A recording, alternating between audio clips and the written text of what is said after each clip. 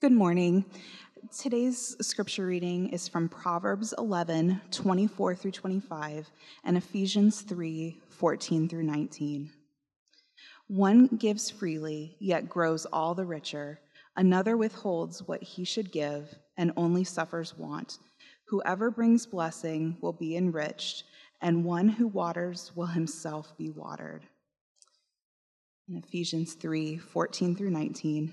For this reason I bow my knees before the Father, from whom every family in heaven and on earth is named, that according to the riches of his glory, he may grant you to be strengthened with power through his Spirit in your inner being, so that Christ may dwell in your hearts through faith, that you, being rooted and grounded in love, may have strength to comprehend with all the saints what is the breadth and length and height and depth, and to know the love of Christ that surpasses knowledge, that you may be filled with all the fullness of God. And this is the word of the Lord. Let's pray. Father God, thank you for today. We thank you for the opportunity to gather together as your body around your word. And Father, I pray that is indeed what we will be about today.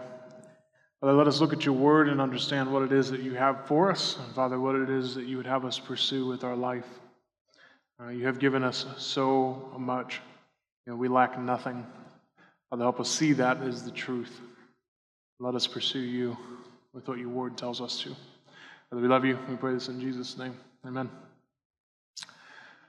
Today's sermon in Proverbs is on wealth as worship. Wealth as worship. This is, as many texts that we preach, something I don't necessarily feel like the authority on, but that is okay because we're coming from the scriptures on this. Wealth is tricky. One of the things that we have to start with today is defining what that word means. What is wealth? What is wealth? Wealth is tricky business. It seems to always be coming and going. We have it and don't realize it one season. And in the next, we miss it and long for it. For some, we're paycheck to paycheck. And for others, they worry about a 2-point dip in their preferred index. Taxes, recessions, markets, mortgages, interest rates, bills, debts, repairs, insurance, savings, stocks, bonds, investments, college, vehicles, vacations, toys, commodities. Things can consume an entire life, day in and day out. Yet Job tells us, and naked I will return, right? Proverbs 11:4 tells us that riches do not profit in the day of wrath, but righteousness delivers from death. You see, the danger of Christians is that they can live out their days serving their money when they can take absolutely none of it with them. It's a very real danger that we face. Yet in that list that I gave us is probably top of mind in many days of the week, these various concerns. But of course, on the other hand, the danger of Christians living out their days floundering with no money and destitute is very real as well. And so, what's it going to take to balance, to work through those things? It's funny that you should ask. Wisdom. Wisdom.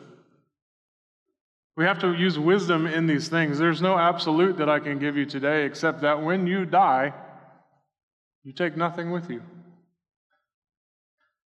As we deal with wealth today, we've only so far just talked about money, right? As if to say that wealth is only money, but that's not it. Even though that's all I've outlined, what other things fit into this category of wealth? And how do the scriptures speak of this massive component of our lives on earth? Is it something we're to give all of ourselves to, or is it something that we're supposed to give none of ourselves to? How much is appropriate? How much wealth do I need? How much wealth should I not have? What do I do with it if I have it? What do I do if I don't have it? There's a lot of questions that fall into this. And as we know, the Proverbs does not necessarily give us absolutes in these things. But what we need to see as we cover much of the scriptures today is how the Proverbs lends wisdom to understanding what we are to be about. That's the better question. So, let's keep defining and work through and understand what we mean when we talk about wealth from the Scriptures. So first, wealth is money or means. Wealth is money or means. Let's first understand wealth as these two things. It's what we all think of first and is often the most tangible aspect of our wealth. When we think about wealth, we typically think of money first. And if you were to ask someone, what does it mean to be wealthy in our culture? The cultural standard of respectability when it comes to your finances is something like this picture. You pay your taxes, you finish out your mortgage, you invest in retirement, you have your emergency fund, you have no debt, and then you spend all your money on yourselves as you travel the world and enjoy your retirement, leaving little to nothing for your children or grandchildren. They can learn to earn a buck themselves. Nothing is free. This is considered blessing, right? It's the good life. That has been the prevailing story for much of American life, particularly at least over the past 50 to 100 years. Excuse me. On the other hand, if you live paycheck to paycheck, you have multiple repeating 30-year mortgages, or only just rent, if you have little to no retirement, no emergency fund, lots of credit card debt, school debt, and you have to work a little bit longer before retirement, have an extra job here and there along the way, and have nothing to leave, then this is considered curse, or not the good life. And on the face of it, it can be simple to make such judgments on both of those pictures. But the Scriptures leave much to be decided even in those two portraits. We need to, as in all things, understand the heart of the matter. The heart has a lot to say about the results, the beginnings, and the ends of those two portraits. What does it mean? Could it be that the first person, the one that is perceived to be blessed, is actually cursed in that? Could it be that the second one might actually be blessed? So let's start at the top, in the Old Testament specifically. When we look at the Scriptures, the Old Testament, in the Old Testament specifically and often, proves finances and prosperity to be a sign of God's blessing.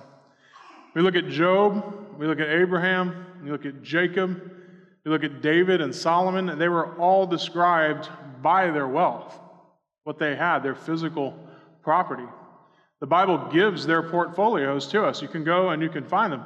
It's measured in cows and goats and servants and stuff, right? Rather than in bear or bull markets, right? To understand that when we talk about wealth, we're saying, what does the whole Bible have to say about this thing? Proverbs is giving us wisdom on how to process it and understand the targets, but it doesn't exist in a vacuum, right? So we understand that through progressive revelation, when we start at the beginning, we're asking the question, what is God doing? What is the story of what God is doing in the Scriptures? And so in this particular case, what he's doing is that he has promised to Abraham to multiply his name, right? To establish a people or a nation for his namesake, right? That's the goal. That's what he promises. That's the aim for Abraham and then his posterity. But then ultimately, in Solomon particularly, you have then what? The greatest nation on the planet. At the center of the crossroads of trade, and you have people from all over coming to pay tribute to King Solomon. Absolutely wealthy, absolutely powerful. That was the goal, right? The people under God's rule, in God's place, right? And that was often pointed back to as the great blessing. But prosperity then was not just provision, right? It's not just to make sure that Abraham and his family had enough so that they could have some kids, or that Jacob would be able to provide enough so that he could have 12, right? So that he could have all of his sons. And not just that David could kind of like field an army. It was more than just provision. It was most certainly proof of blessing to the ancient world, a proof of honor, a proof of the power of God to the nations. It was through his blessing to Israel that they knew that he was the most powerful God. And so we read the Old Testament and the Proverbs, and we understand that that is the goal and the point. But what you see in the Proverbs, though, is a shift of goal in some places. And understanding that this wealth has this developing point, to point to the giver, not to the earner. You see, the goal was never to say, look how great Solomon is. It was to say, look how great Yahweh is. The point was never to say, look how great Abraham is. It's look how great Yahweh is. He has made this people. He is God and King. And so the Proverbs begin to show us that there's a goal, not just that there is a God or that there's blessing, but that he is supreme.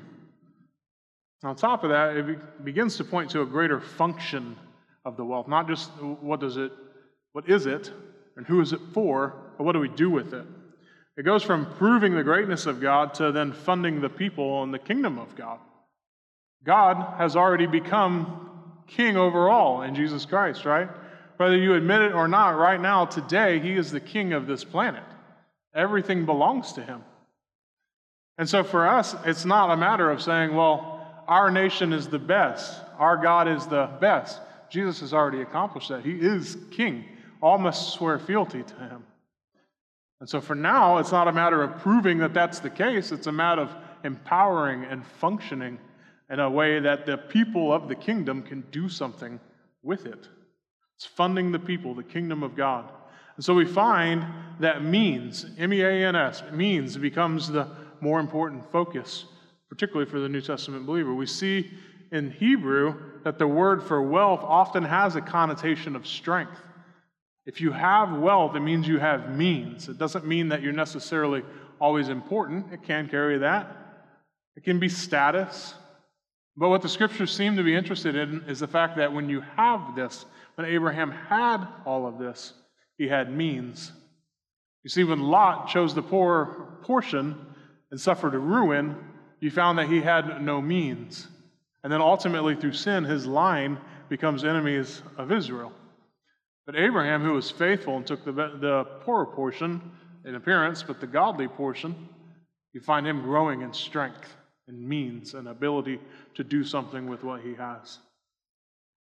So Proverbs 11, 24 through 25 says this: one gives freely, yet grows all the richer. Another withholds what he should give and only suffers want. Whoever brings blessing will be enriched, and one who waters will himself be watered. You see, the Proverbs in chapter 11 tell us to give away and find that we are continually filled.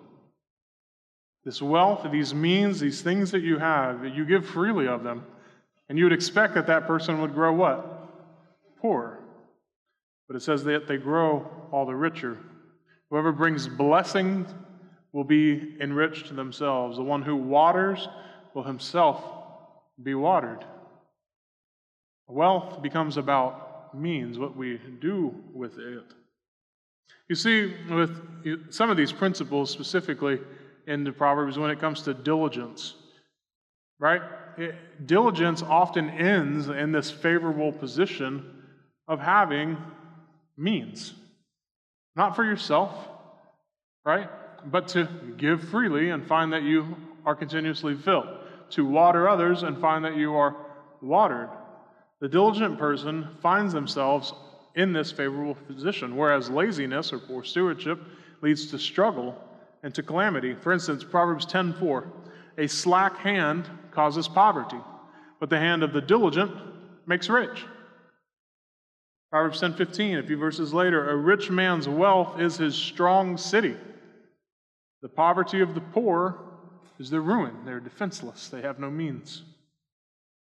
So, if we can approach then today the idea of wealth as worship and then define wealth as being means, I hope already it's become very easy to see how this can be put to use, how it actually becomes a method of worship and not of self-promotion. So, that's dealing with wealth when it comes to money, right? Let's not talk about that anymore. Let's talk about other ways of wealth. Wealth is so much more than just our actual finances. Wealth is spiritual riches, is what I want you to see next. Wealth is so much more than our money. The Lord has bestowed many other riches to his people. Let's take a look at a few in a moment, but let me start with this, lest you lose interest in this section, okay? Normally I would like to close with this as like see, this is why it's valuable, but then you'll forget everything that we talked about on how to get there to the valuable thing. So let's start with the valuable thing, all right? One of the values that I hold pretty closely in my life, and for a while, has been, particularly especially because I can estimate my salary over my working lifetime, as pretty drastically different than what I was aiming at in my original pursuit of veterinary medicine in high school. So I need to find a way to make this work for me, right? One of my principal values is asking, what can I take with me? If I'm not going to make a ton of money in ministry, then I'm not going to necessarily be able to accumulate a lot. And even if I did, what's the Bible tell us? Stays here, right? What can I take with me? What actually goes to the other side, if you will? So pretend for a moment that there's nothing waiting for you in heaven, okay? That's not the biblical principle, but it's an important starting point. Pretend there's nothing waiting for you in heaven. What can you bring with you, all right? Let's talk about these things that actually go to the other side with you. I would say one of the chief ones I'm going to hold up today is children. Children. We talk about wealth and riches. Let's talk about children. Children are always displayed as blessing from the Lord. Always. While they can later become a curse to their parents through unfaithfulness, usually on our part as parents, they are always viewed as blessing. Children, listen, are souls. Children are souls that we take part in creating. We are imaging our Creator. Souls, people, are very good, Genesis tells us, right? How amazing is it that we get to take part in the creation of a soul? Children are relationships in some of the most intimate ways that you will have, right? It is different from the one flesh union and that intimacy, but they are literally flesh of, like half my flesh, right?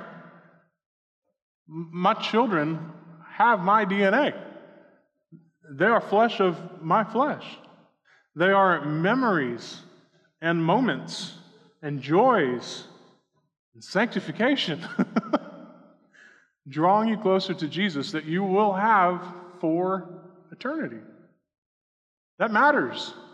That's rich. That's valuable. I think most hopeful, children are future brothers in Christ. Future brothers, future redeemed people joined to Christ. On earth, as you'll see then paying off in heaven, children are multipliers. They're multipliers. There was 2, now there are 4, right? Multipliers. Those 4 may have what? I don't know, 16, right? They make new children, they make new souls, they make new future brothers in Christ. They expand your dominion. They do actual work here, or at least they should. They do actual work here. As the Johnson family spreads into creation, we bring the dominion of Christ where we go. We see them expand the kingdom as they become believers in Christ. We see them then go make disciples themselves as well. That's a huge, huge value. Whereas once there was just me going to heaven. Through marriage, I have children and a blessing that is eternal. And I get to take that with me. I paid money for it, but in a different way, right? You don't buy that. Now, we must value them and train them. And that's where we start to see that first aspect of wealth and money come creeping in, right? John Chrysostom from the 4th century says this: "We take care of our possessions for our children, but of the children themselves we take no care at all." What an absurdity this is. Form the soul of your son aright, and all the rest will be added afterward. If that is not good, he will derive no advantage from his wealth. And if it is formed to goodness, he will suffer no harm from poverty. You want to leave him rich? Teach him to be good, for so he will be able to acquire wealth. Or if not, he will not fare worse than those who possess it. But if he is wicked, though you leave him boundless wealth, you leave him no one to take care of it, and you render him worse than those who are reduced to extreme poverty. The value of the soul, the righteousness before God and your children. Let's jump to a different avenue. Let's talk about your intellect. You are going to take your brain with you, all right? You're going to have a new brain, right? But you're going to take you into eternity. You're going to be you. So what if, and again, I know it's not true. When you die, you go to heaven only with what you know, and you live the rest of eternity with what you know now. Would you be satisfied for eternity with what you have come to know as you reflect and think about what you know without learning anything else new? How long is eternity going to be? All right? Eternal. Good. All right. But Pastor Russ, look, it doesn't matter. We're going to learn so much in heaven. All right? I know. I hear you. I agree. But what does that cause you to do with your investment now? What are you going to do now, today, in the next 30 years? If our means are about expanding the kingdom, how are you investing here? Expand the kingdom. Proverbs 24, 3-6. By wisdom, a house is built, and by understanding, it is established. By knowledge, the rooms are filled with all precious and pleasant riches. A wise man is full of strength, and a man of knowledge enhances his might. For by wise guidance you can wage your war, and in an abundance of counselors there's victory. You see how the intellect, we talked about before we started Proverbs, that other part of our body, right, bears great witness to our relationship with Christ and how we walk around this planet as Christians. It's wisdom that a house is built by. It's by understanding that it is established, that it finds roots, that it's held together. It's by knowledge that the rooms are filled with what? Precious and pleasant riches. A wise man's full of strength. A man of knowledge enhances his might. His knowledge makes him stronger, powerful. For by wise guidance you can wage your war, and in an abundance of counselors there's victory. So, for me, I want to know everything I can about this world and what God has done and is doing. I want to know the history of the race of men. Heck, I even know the history of elves and dwarves, right? And they're not real, at least that we're aware of. I want to know history. I want to know what God has done. I want to see how he's been at work in different times with different people.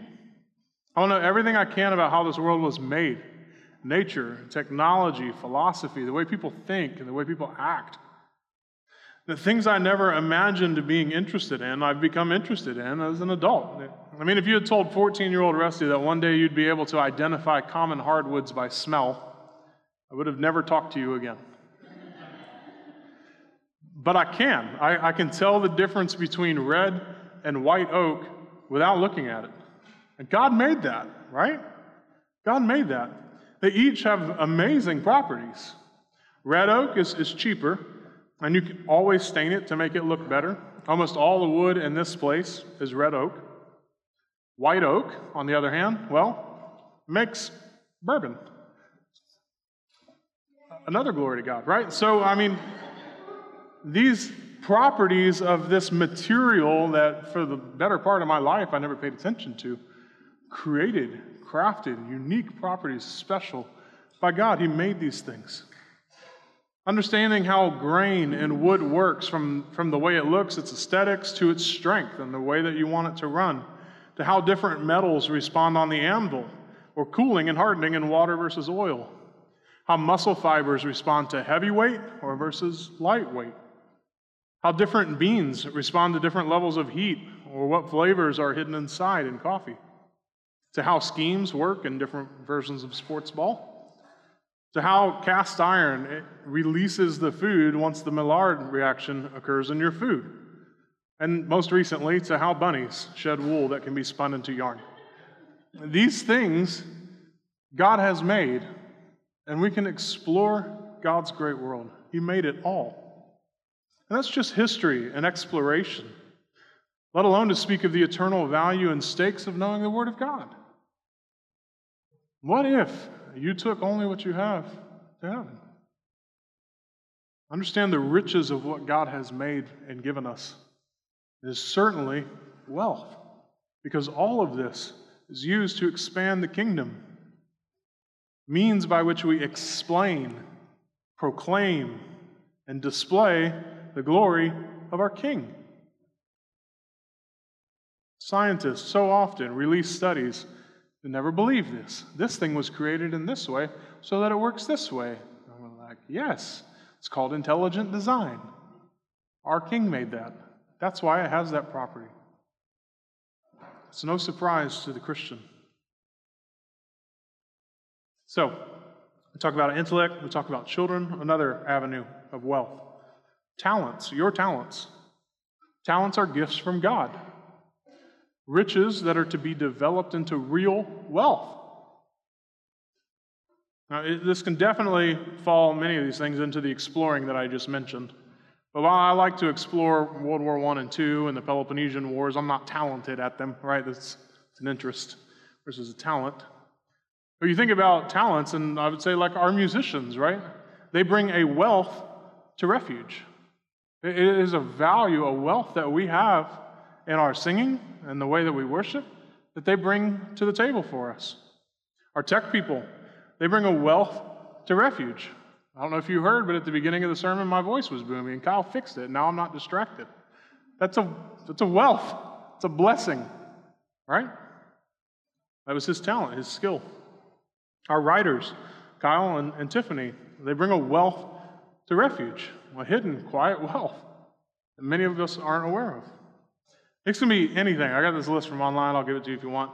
In the arts, acting, comedy, dancing, graphic design, magic, painting, instruments, pottery, singing, woodwork. Talents in the arts. Talents in sports or the body with your balance, your coordination, your jumping, your rhythm, running, skating, swimming, throwing. All talents that can be developed in the sports or in the body. In the academic area or in business, brainstorming, entrepreneurialism, mathematics, multilingualism, problem solving, reading, researching, storytelling, strategic thinking, teaching, work ethic, writing. All talents God has gifted to his people. Interpersonal skills, so care for others, like hospitality, leadership, listening, public speaking, teamwork, talents, gifts, wealth God has given to his people. Personal communication, humor, intuition, money management, organization, patience, punctuality, resilience, resourcefulness, self-reflection, staying calm, time management, talents, gifts that God has given to his people. Take these things, develop them, learn from them, master them, use them for the glory of God, for his people, and for his kingdom. I hope you can see how much more there is to you than just your bank account. I hope you see how your talent is not just a means to a paycheck either. You see, wealth for the Christian goes well beyond our finances. It certainly is a crucial, critical part of it. But there's so much more that God has given us. How are we using and investing those things as well? From children to intellect to talents and so many other things. So I want you to see now, wealth is blessing or curse.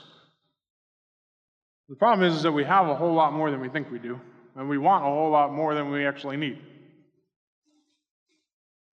And so, with the wealth that we have, is it a blessing or is it a curse? With our current situation, because of the decisions that we've made, are we under blessing or are we under curse? So, having hopefully a more well-rounded view of wealth, let's revisit the actual goal. If we want to reframe that cultural success that we led with, right? And the respectability. Paying your taxes, finishing your mortgage, investing in retirement, emergency fund, no debt, traveling, no inheritance, right? Could it be that that is cursed? 100%. Absolutely. Happens all the time. Happens absolutely all the time. And I find it interesting, particularly in our current economy, that as these people, this is a very much a boomer mentality, right? We see this all over the place in our culture, that as they're now coming into retirement age, they're hit with this curse of a recession. It's being taken away from them. Should that be new to the Christian? No. Luke 12, 19 to 21. And I will say to my soul, soul, you have ample goods laid up for many years. Relax, eat, drink, be merry. But God said to him, fool, this night your soul is required of you, and the things that you have prepared, whose will they be? So is the one who lays up treasure for himself and is not rich towards God. Thomas Brooks, one of the Puritans, said this: Solomon got more hurt by his wealth than he got good by his wisdom. Such a fire rose out of his worldly enjoyments as did even consume and burn up his choicest spirits and his noblest virtues. Under all his royal robes, he had but a threadbare soul. Wealth is to be used for the glory of God. All of life is for this purpose, from our finances to our children and families to our talents and abilities to our interests, our enjoyment, our pleasures are at the mercies of God. All of life is for that purpose, and it becomes so much clearer when we recognize that it is all His in the first place. There's nothing we have that did not come from His hand, and there's nothing we need that He has withheld. If we use it for ourselves, we will find it blown away. Haggai chapter 1, verses 6 to 9. It says, You have sown much and harvested little. You eat, but you never have enough. You drink, but you never have your fill. You clothe yourselves, but no one is warm. And he who earns wages does so to put them into a bag with holes. Sound like you're familiar with that? Thus says the Lord of hosts, consider your ways. Go up to the hills and bring wood and build the house, that I may take pleasure in it, and that I may be glorified, says the Lord. You looked for much, and behold, it came to little. And when you brought it home, I blew it away. Why? Declares the Lord of hosts. Because of my house that lies in ruins, while each of you busies himself with his own house. You see, when they came back from exile, they began building their own homes and establishing their own treasures and securities again. And meanwhile, the house of God lay in ruins. And as they continued to try to sow and collect for themselves and bring home, they find that their money just disappears. It's in a bag full of holes. When they brought it home, he says, I blew it away. Why? Because my house lies in ruins, and you are too worried about your own things.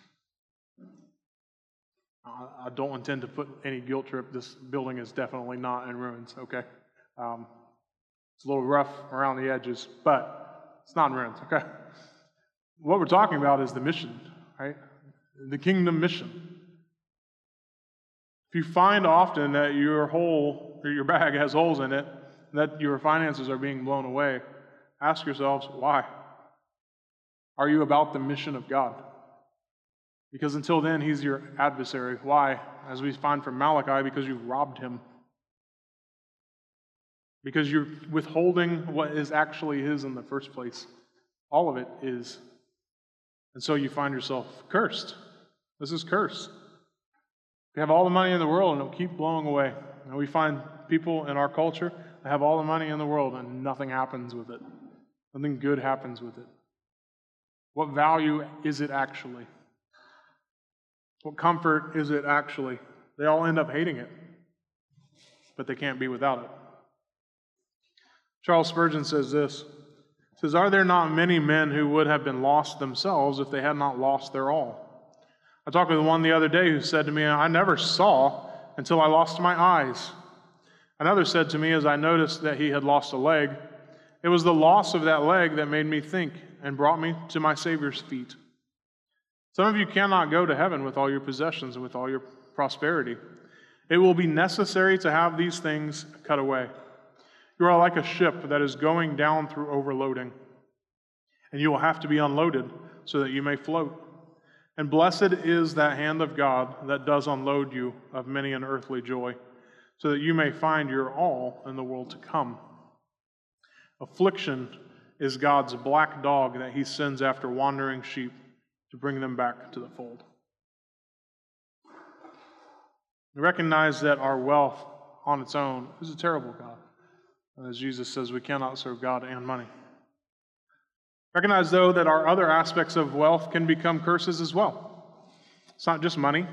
Your children can become curses to the parents, and the parents can become curses to their children.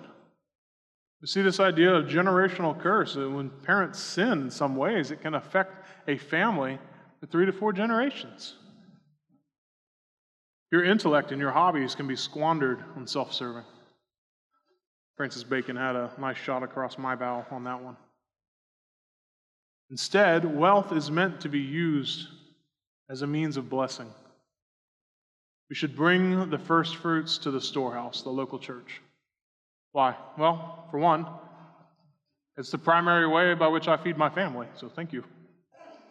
It used to be cows and goats and stuff, and frankly, in this economy, if you want to bring a cow to the storehouse, I'm okay with that, all right? That would work well for me. But as it is, you can do your regular greenbacks. It's the primary way that we're taken care of as pastors. It's to then further the ministry of the local church, from its local missions to its local area to international missions. It is to train trust in God for provision, to give over a great portion of your wealth, of your means, trusting that the Lord will make up your provision, that you will be left not wanting. So outside of then the first fruits, what about the rest of it, right? You should have some sort of inheritance for your children. Let's start with there. If that's the goal, if that's what we're going to end up at, giving away the remainder of what we have when we leave. The goal is to have that for them to propel them into more dominion, more gospel kingdom building. That's the goal, right? That it doesn't just, well, that was a good race, I ran it, I'm over, and hopefully my family does okay. But to leave my children in such a way to propel them, and my influence then, right, even after I die, into more dominion, into more gospel kingdom building. Proverbs 13:22 says this, "A good man leaves an inheritance to his children's children, but the sinner's wealth is laid up for the righteous." The sinner's wealth will be taken from them and given to the righteous. But a good man leaves an inheritance not just to his children, but to his grandchildren. So, what are some ways that we can do this? What does it look like? There are so many. Let's tackle a few of them. Start businesses. Start businesses, men. Take godly, good risks and be willing to do so, and start businesses. Why? You'll bring God's Christian dominion to our world. Your values, the Bible's values, to this world. You'll employ people. You will give people jobs so that they can feed their family. Help other people start businesses. Invest. And if you do or don't, other people, be willing to be a safety net. If we want our brothers to take risks in starting businesses, it's risky. Be there to be a safety net. Have all things in common as the people in Acts did. So that they know if they take a risk or even if they make a mistake, that the church body is there to take care of them. Their family will be okay. Contribute to the needs of the saints in general, right?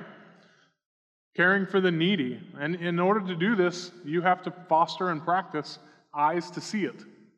I don't know that this is any particular sin on anyone, but it's a good example, I think, from my life to at least show the eyes component of it, right? Early in our church planting at Renovation, I had some green shoes. I never thought I would wear any shoes that had any color on it. I had some green Adidas, and they were cool. I liked them. I wore them a lot, and they had holes in the front so that my entire toe would come out the front. And we did not have this hiding my shoes. There's a music stand so you could see my toe on stage, right? The people of means there, no one noticed my shoes. No one noticed the need that we were in, right? So when we first got married, we're living on $1,300 a month. I don't know how the Lord did all that, right? But couldn't buy shoes whenever I wanted, and no one took care of those things. That was a need, kind of, because in other countries, at least I had shoes, right? So I don't know there's any particular sin, but the idea of eyes matters. Are you looking? Can you see beyond your walls, your kingdom? Your wealth is a castle for protecting you, but can you see outside of it? Do you have eyes for other people? I can attest that many here do. I've been the recipient of many of those gifts. Give to pregnancy centers, right? Particularly in our new recent victories and new age, we have to continue to give to those. Train people, children and adults, for jobs. What skills do you have? What talents that I listed do you have? Pass those on. In the church, out of the church, young, old, give those away. Train them to be able to get a job, to be able to provide for themselves, to be able to contribute to others. Restore old buildings, right? Bring fresh, new life to what is dying, just like the gospel does to our souls, right? Invest in the arts. Commission pieces of arts from people. Again, the Christian church used to be the biggest commissioner investment in the arts. It needs to be that again. Our arts are awful. We need to fund missions. Imagine buying a house with 2 or 3 other couples in the church. You all pitch in together and you buy a house in the Dominican Republic. You can take your vacation there, of course, do that. Go down there. Spend time then with the missions that we do in Haiti Love and the Dominican Republic. Provide a place for missionaries to be able to stay, short-term, long-term. What can you do to be creative in this thing? Grow food for people. We have food deserts in our city. And then open a grocery. Invest with 1 or 2 or 3 other people in the church and buy all of the food you need from Walnut Creek in the co-op and then sell it in a grocery store. Have your kids then take over all these things as they grow into them, and as you pass away, have them take on and take over all of these things. I want one of my children to be a coffee roaster or their husband. I want one of them to enjoy woodworking or their husband and have what they need to continue to see Eden grow over all this earth. Or spend it all on fun and toys and let your kids start over. Proverbs 11:24-25. One gives freely, yet grows all the richer. Another withholds what he should give and only suffers want. Whoever brings blessing will be enriched, and one who waters will himself be watered. Let's bring us home and talk about wealth as worship in the new kingdom, adversity and works.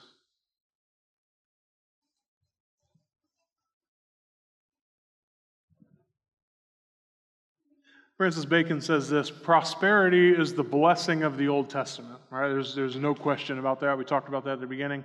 Prosperity is the blessing of the Old Testament. Adversity is the blessing of the New, which carries the greater benediction and the clearer revelation of God's favor. We will encounter adversity in doing all those things that I just listed if you're doing it for Jesus' name's sake. You will. You'll be threatened at pregnancy centers. It's actively happening. You'll be ostracized for disdaining public education, starting our own schools. You will lose customers for not compromising on sexual ethics and marriage and the family. I sell a lot more coffee if I put a rainbow flag on my logo. You will lose customers for not compromising. But what does Jesus tell us in Matthew 6? Do not lay up for yourselves treasures on earth, where moth and rust destroy, and where thieves break in and steal, but lay up for yourselves treasures in heaven, where neither moth nor rust destroys, and where thieves do not break in and steal. For where your treasure is, there your heart will be also.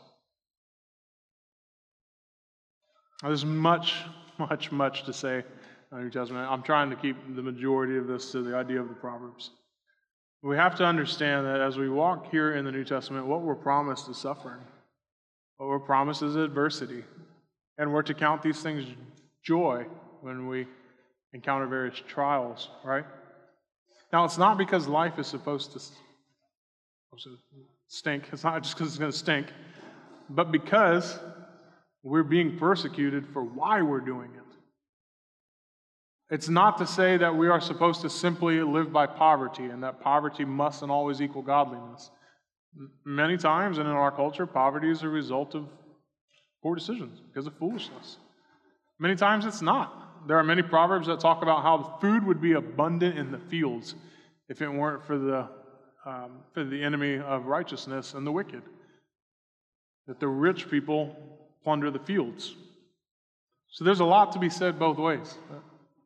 What's the point? What are we after? Expanding the kingdom. And if we're expanding the kingdom and we're expanding our King's kingdom, and as you do that, you find this adversity. You'll be cursed because of my name's sake, Jesus tells us. Right? All of these different things, we see that adversity comes with doing these things for the name of Jesus. But what does he promise us? That if our heart is where our treasure is, and our treasure is in heaven, then what? We're rich. We are rich. Why? Hopefully this isn't the first time you've heard this from me. We get God. We get God. Is he your treasure? Is he your treasure? There's many different ways as we could go with wealth, as we could go with poverty, as we could go with adversity, as we could go with wisdom and foolishness and this whole thing. I think really at the end of the day it is God your treasure? Is God your treasure? See, Ephesians 3:14 through 19, you heard it. For this reason I bow my knees before the Father, from whom every family in heaven and on earth is named, that according to the riches of his glory, he may grant you to be strengthened with power through his Spirit in your inner being, so that Christ may dwell in your hearts through faith, that you, being rooted and grounded in love, may have strength to comprehend with all the saints what is the breadth and length and height and depth, and to know the love of Christ that surpasses knowledge, that you may be filled with all the fullness of God. That is a wealthy person. You want to be that. You want to give your life to that.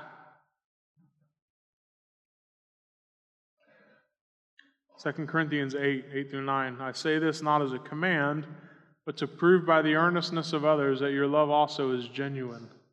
For you know the grace of our Lord Jesus Christ, that though he was rich, yet for your sake he became poor, so that you, by his poverty, might become rich. You want to know how to get rich? You get God. You have everything, because he owns it all. And because you're going to spend 70, 90, 50, 30 years here and eternity in his house. There's great righteousness and glory and great sin and danger to be had here in these 30, 50, 70, 90 years when it comes to your finances, for sure. And we can talk about that. We have a class on it. We do all. But this is what we're chasing. This is what we're chasing. And so we have this instruction from 1 Timothy 6, 17 through 19. What to do. As for the rich in this present age, charge them not to be haughty, nor to set their hopes on the uncertainty of riches, but on God, who richly provides us with everything to enjoy.